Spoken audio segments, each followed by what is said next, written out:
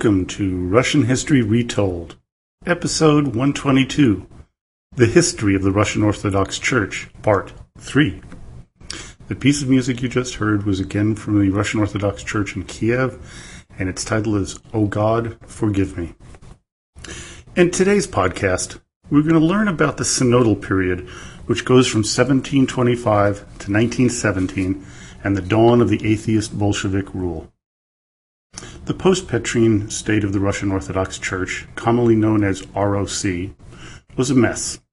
The people in the countryside couldn't understand all the changes going on, which shattered their belief system. The life of the peasant was a miserable and tough one. The one solace they had was their beliefs in God and the afterlife, and now people in faraway St. Petersburg and Moscow had told them that what they thought was right was wrong, and that they had to follow a new way or lose the path to heaven that they so desperately yearned for. Because of the changes, we see the rise of a whole slew of diverse sects, like the Christovician, Ikonobortsi, Dukhabors, Judaizers, and Molokans. Each one unique, each one persecuted with vigor, each popular as alternatives to the ROC. Many poor peasants and serfs saw the riches of the church and were really put off by it. They were yearning for so much more than the rich in tradition and ceremonial official church. But before we get into the sects, let's look at the situation post-Peter the Great. On the throne is his wife Catherine I, who was a shadow of an imposing late husband.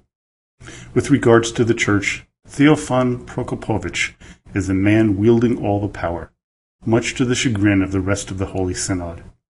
His main rival at the time was the vice president of the Synod, Theodosius Yanovsky.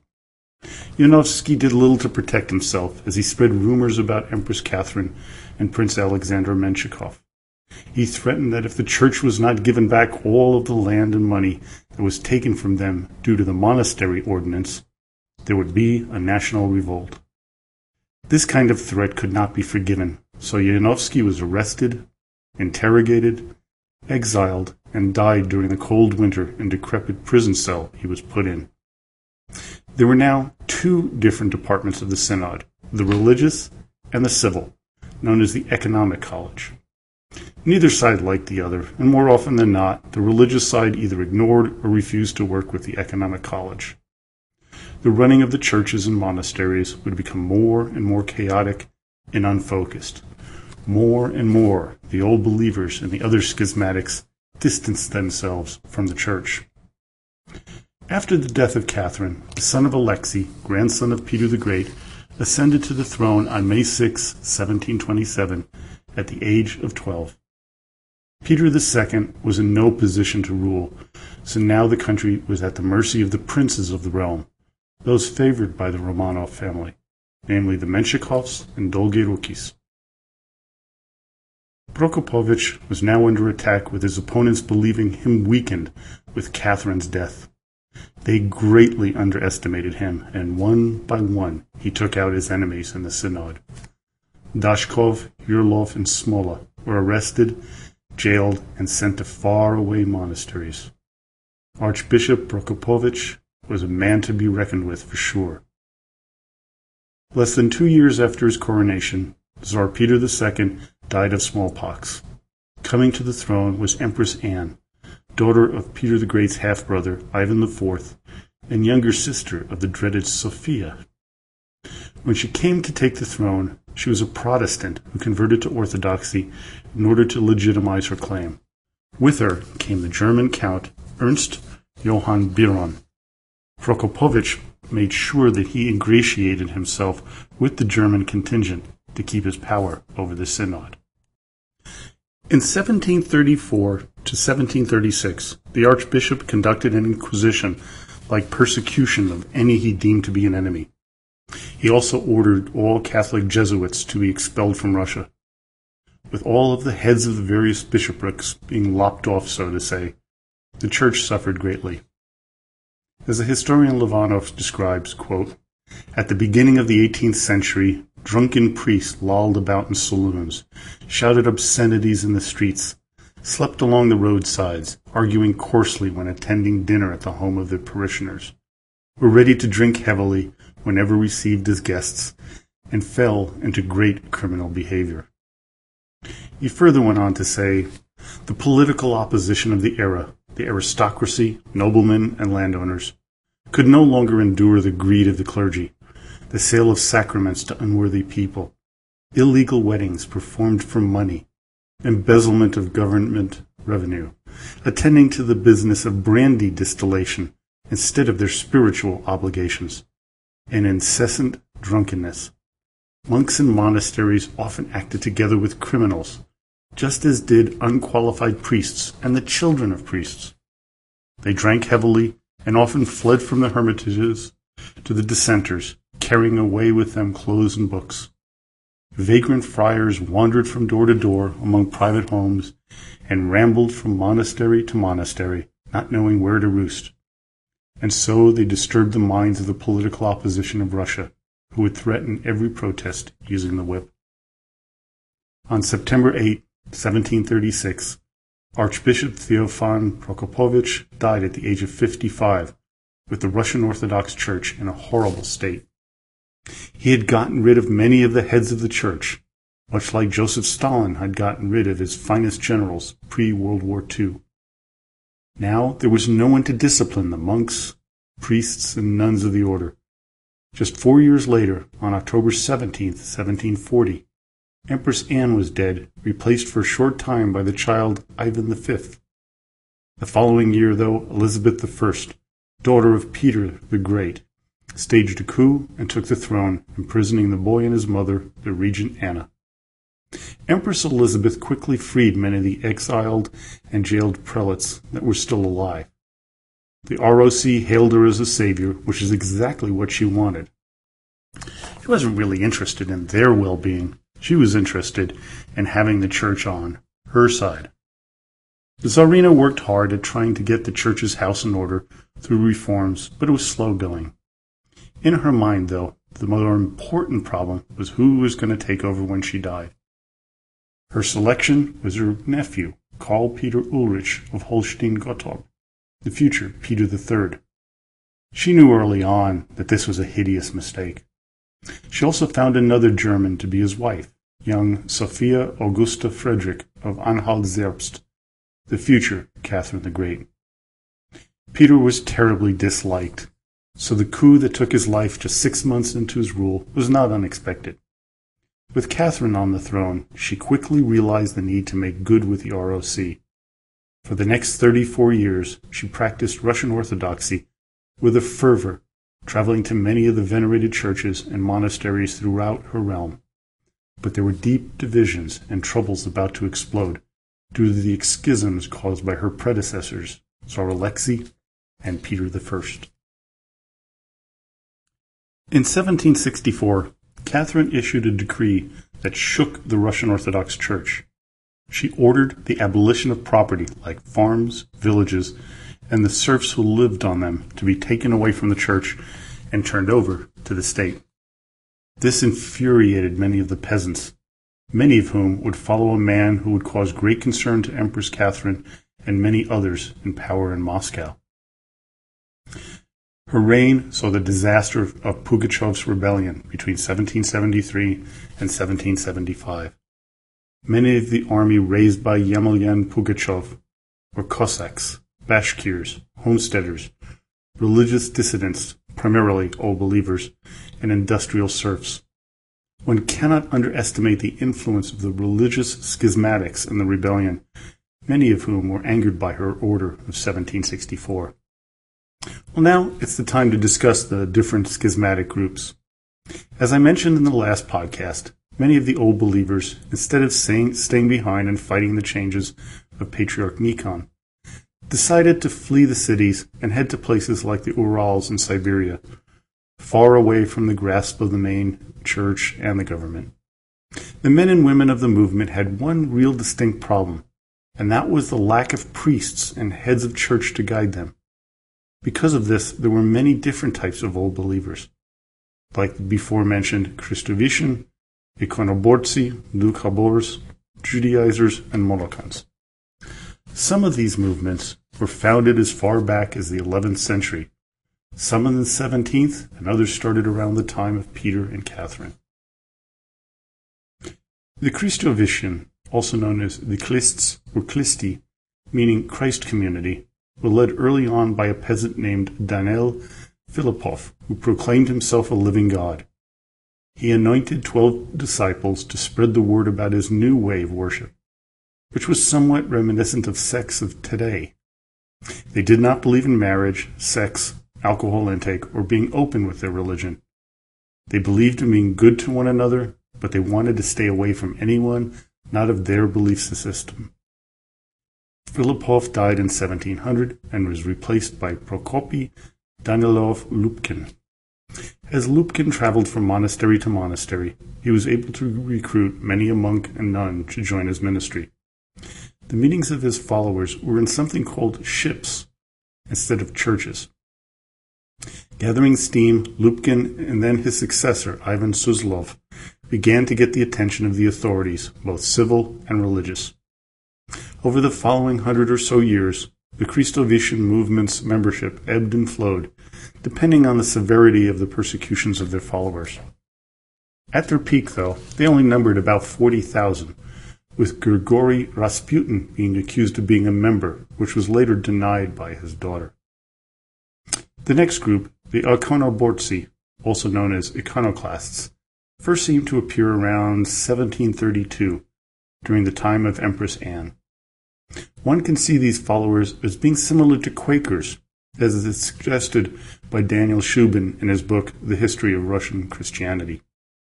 As soon as they began to be well known, they were subject to mass persecutions and arrest. By 1790, they seem to have faded to history's lost mists. The Doukhobors were another popular sect that rejected the power of the church and priests, as well as the secular government.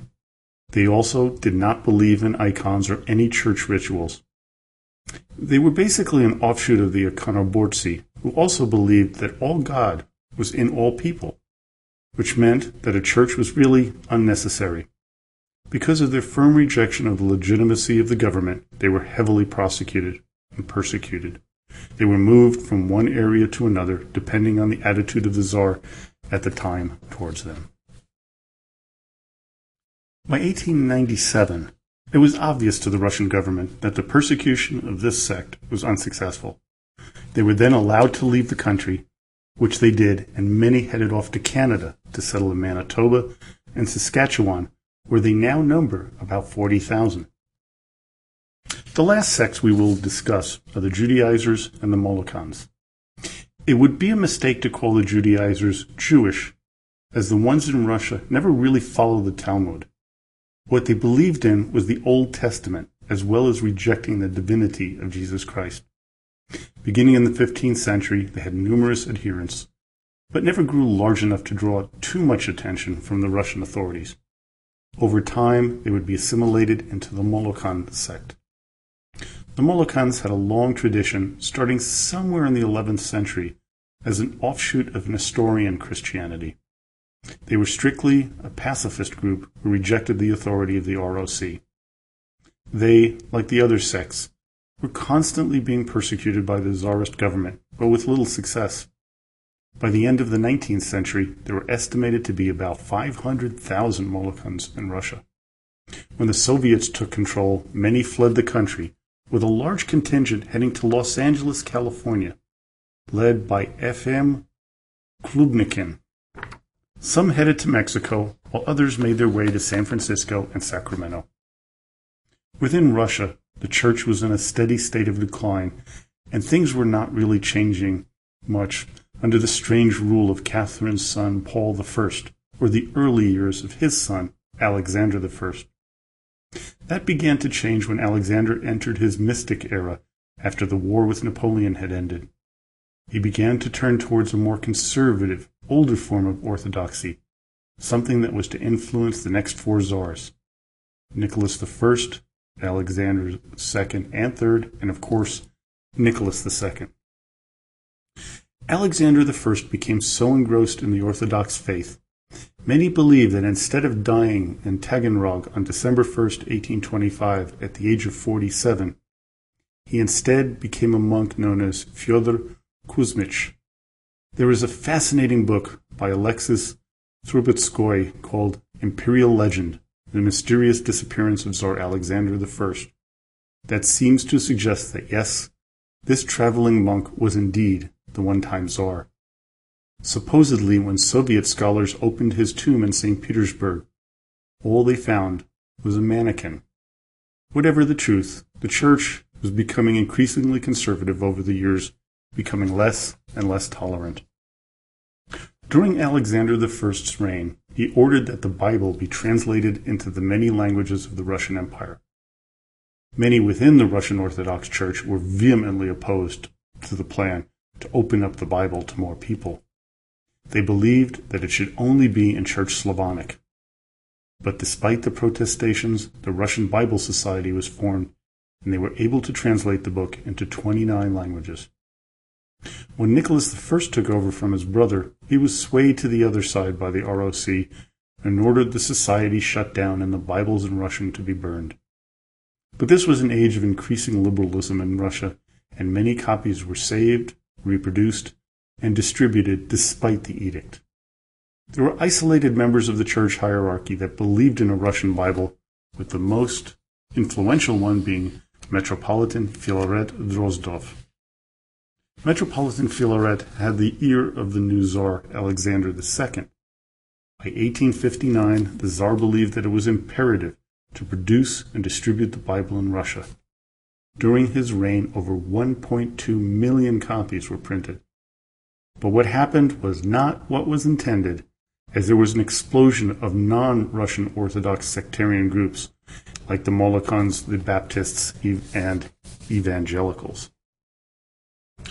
Within the ROC, there was growing dissent over the non-functioning of the Holy Synod and deteriorating state of the Russian Orthodox churches and monasteries. There were many attempts at reform under Alexander II, which of course, as we remember, culminated in the freeing of the serfs. But nothing seemed to help the ROC. That was to change with the ascension of the Tsar's son, Alexander III, and his close associate, who would become the most powerful attorney general of the Synod, Konstantin Petrovich Pobedenetsov. These two men were about as conservative as it gets. They believed in absolute monarchism, with Pobedenetsov believing that freeing the serfs was, quote, a criminal error. They were strongly opposed to any form of democracy and thought all reform was to have been met with swift and total rejection. Pobedenetsov was to have a huge influence on the last two czars, as he held his position as Attorney General for 25 years. His position on the ROC was very firm and is best understood with this passage from his memoirs. Quote, out of the multitudes of religions, the state adopts and recognizes one as the true faith, which it maintains and protects exclusively, to the prejudice of all remaining churches and religions. This prejudice, in general, means that the remaining churches are not recognized as true or entirely true, and are subject to non-recognition, alienation, and persecution. What followed was the pogroms against the Jews of the 1880s and 90s, as well as the persecutions of minority sects like the evangelicals, Molokans, Dukhabors, and Christovician. Pobedonesov also had a practice of never letting a bishop stay in one place for more than 2 or 3 years, and appointing weak men to the Holy Synod and as metropolitans. He didn't want anyone to have enough influence or power in the church to allow for them to object to the Tsar, being the true leader of the religion. Instead of strengthening and reforming the ROC, Pobedonesov believed that the celebrations of anniversaries of the church were the way to bring back vigor. In 1888, for instance, they celebrated the 900th anniversary of the baptism of Russia by Vladimir the Great, and following years the 1000th anniversary of the memory of Saints Cyril and Methodius. But there was no hiding the fact that the Russian Orthodox Church was in dire straits, but few were of a strong enough conviction or brave enough to oppose Pobedonesov. But there was one man who was strong enough and could stand up to the Attorney General, and that was the famous author Leo Tolstoy. He began his works on a new form of religious philosophy back in 1855 when he wrote the following in his diary, quote, "Yesterday, a conversation regarding the divinity and faith led me to recognize an immense concept, the materialization of which I felt myself capable of dedicating my life to. This thought was the basis of a new religion, one that would be pertinent to the development of humanity. It would be the religion of Christ, but purged of theology and sacraments, a practical religion that would not promise a future bliss, but provide bliss on earth. It seems to me that the only manner to bring this concept to fulfillment would be the effort of successive generations, consciously working toward this goal. One generation will bequeath this concept to the next, and at some time either fanaticism or intelligence will bring it to materialization. To act consciously to unify people with this religion is the thought that I feel will drive me."